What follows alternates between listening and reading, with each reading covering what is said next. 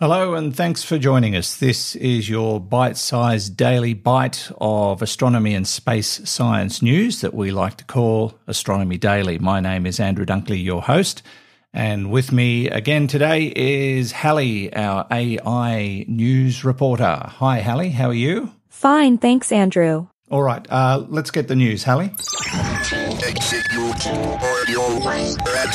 The Astronomy Daily Podcast with Andrew Dunkley. Strange ripples have been detected in our galaxy and the cause has now been identified. Using data from the Gaia Space Telescope, a team led by researchers at Lund University in Sweden has shown that large parts of the Milky Way's outer disk vibrate. The ripples are caused by a dwarf galaxy, now seen in the constellation Sagittarius, that shook our galaxy as it passed by hundreds of millions of years ago. Our galaxy contains between 100 and 400 billion stars, and astronomers believe that the galaxy was born 13.6 billion years ago, emerging from a rotating cloud of gas composed of hydrogen and helium. Over billions of years, the gas then collected in a rotating disk where the stars, such as our Sun, were formed. In a new study published in Monthly Notices of the Royal Astronomical Society, the research team presents their findings about the stars in the outer regions of the galactic disk. They've concluded that when the dwarf galaxy Sagittarius passed the Milky Way, it created wave motions in our galaxy, a little bit like when a stone is dropped into a pond. An unexpected heat wave of 700 degrees Celsius, extending 130,000 kilometers in Jupiter's atmosphere, has been discovered. That's 10 times the diameter of Earth. James O'Donoghue, of the Japanese Aerospace Exploration Agency, has presented the results at the Europlanet Science Congress 2022 in Granada. And, just like the Earth, Jupiter experiences auroras around its poles as an effect of the solar wind. However, while Earth's auroras are transient and only occur when solar activity is intense, auroras at Jupiter are permanent and have a variable intensity. The powerful auroras can heat the region around the poles to over 700 degrees Celsius, and global winds can redistribute the heat globally around Jupiter. Looking more deeply through their data, Dr. O'Donoghue and his team discovered the spectacular heat wave just below the northern aurora and found that it was traveling towards the equator at a speed of thousands of kilometers per hour. Thank you, Hallie. It's a hot place. I love hot weather, but I think 700 degrees Celsius is a bit beyond my tolerance. We'll catch up with you towards the end of today's show. Now, another asteroid that's been in the news in recent times that we've talked about before is asteroid 162173 Ryugu. About a year ago, scientists got their first look at material gathered from that asteroid, and now the results of several studies have been revealed. And they do shed a very interesting light on the history of our solar system and the long trek of this particular cosmic rock. At its closest orbit, Ryugu is only about 60,000 miles from Earth, and that's only about a quarter of the distance to the Moon. But according to these new results from an international team of scientists, this rock began its journey over 4 billion years ago and billions of miles away in the outer reaches of our solar system. And it travelled to us across space, taking in, I suppose, bits and pieces of our solar system. And it gives you a bit of a potted history of what was happening in the past as our solar system was created. Now, the revelations are only part of the results of a global effort to study samples of the surface of Ryugu, and they were studying only specks of asteroid dust, which were collected by the Japanese space agency JAXA when it sent out Hayabusa 2. The resulting paper that I'm talking about now was recently published in Science. And to cut a long story short, the scientists and their team did find a chemical makeup similar to meteorites that have hit the Earth, specifically a group of them called Ci chondrites, of which only 9 are known to exist on Earth. They did discover something that set Ryugu fragments apart, though. The spectroscopy measurements found a large amount of ferrite, an iron sulfide that is nowhere to be found in the dozen meteorite samples the team also studied, which were found by some of the French scientists that are working on this same project. And that result helped scientists put a limit on the temperature and location of Ryugu's parent asteroid at the time it was formed.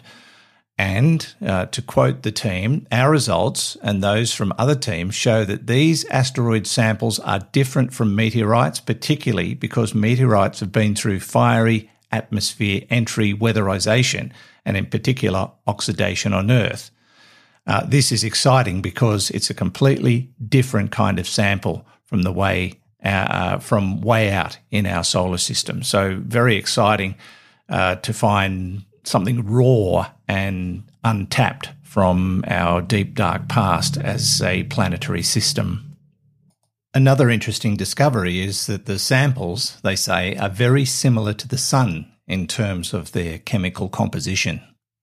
Now to Jupiter, and this week NASA's Juno spacecraft, which we haven't heard much of in recent times, it will fly within 222 miles or about 350 kilometres of the surface of Jupiter's ice-covered moon, Europa. Now, Europa is one of the exciting prospects for potential life given its oceans, liquid. They think it has liquid oceans underneath, just like Enceladus and Ceres.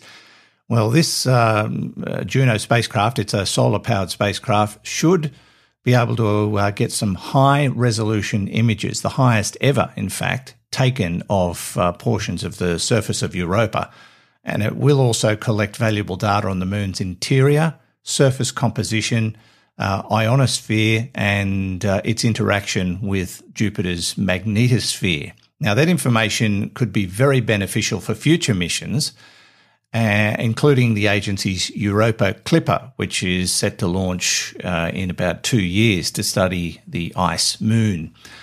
Europa, they say, is such an intriguing Jovian moon. It is the focus of its own future NASA mission, according to Juno principal investigator Scott Bolton from the Southwest Research Institute in San Antonio. He says, "We're happy to provide data that may help the Europa Clipper team with mission planning, as well as provide new scientific insights into that icy world." The equatorial diameter of Europa is about 90% of the size of Earth's moon, and scientists think it has salty oceans below very thick ice. We're talking miles and miles of ice. And that's obviously raised questions about the potential conditions, the capability of it supporting life underneath its surface. One day, hopefully, we will find out for sure. The Astronomy Daily Podcast with Andrew Dunkley. And another study has just been released that suggests that big planets, huge planets, may be formed out of the thinnest planet nurseries. And this is a theory that's been boosted according to a study announced this week at the Europlanet Science Congress in Spain. An international team led by Marian Villeneuve of NASA's JPL has observed a remarkably thin disk of dust and gas around a young star and found that its structure accelerated the process of grains clumping together to form planets. Planets only have a limited opportunity to form before the disk of gas and dust is destroyed by radiation from their parent star. The initial micron-sized particles composing the disk must grow rapidly to larger millimetre-sized grains and the building blocks of planets. Now, in this thin disk, we can see that the large particles have settled into a dense midplane due to the combined effect of stellar gravity and the interaction with gas, creating conditions that are extremely favourable for planetary growth, according to Dr. Villeneuve. Using the Atacama Large Millimetre Array in Chile, the team got high-resolution images of the protoplanetary disk OPH 163131, which is in a nearby star formation region called Ophiuchus. Their observations showed that while the disk is twice the diameter of our solar system at its outer edge, the bulk of the dust is centred vertically in a layer only half the distance from the Earth to the Sun. So not much to work with, but it makes planets. Makes it one of the thinnest planetary nurseries ever observed. Now, anything before we wrap it up for another day, Hallie? Yes, Andrew, China is in the news yet again with another of its ambitious plans. This time it's space tourism. Chinese companies are looking to offer space flights into zero-G within 3 years. With several companies now offering low-cost launches into low Earth orbit, the space tourism sector has become quite attractive and China wants in. They're hoping to send their first tourists into space in 2023. A ticket will cost you between $287,000 and $430,000 US. That's a bit out of my league. I couldn't afford that. Well, maybe I could harvest some Bitcoin for you, Andrew. Oh, can you do that? Of course. I'm not just a pretty face, you know. Yes, I do. All right. We'll talk later. Shh. Okay. Thanks, Hallie. See ya. Bye. And that's just about it for another day. Thanks for joining us on Astronomy Daily. And don't forget to visit us on our website, spacenuts.io, where you'll find the Astronomy Daily newsletter just up the top. Click on that and you'll find all the stories we've talked about today and much, much more.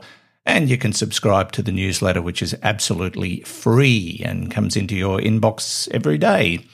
And while you're there, you can check out all the other things on the Space Nuts website, the Space Nuts shop. There's plenty to see and do on Space Nuts, as well as listen to the Space Nuts podcast. But for now, that's it. And this has been Andrew Dunkley for Astronomy Daily. The Astronomy Daily Podcast with Andrew Dunkley.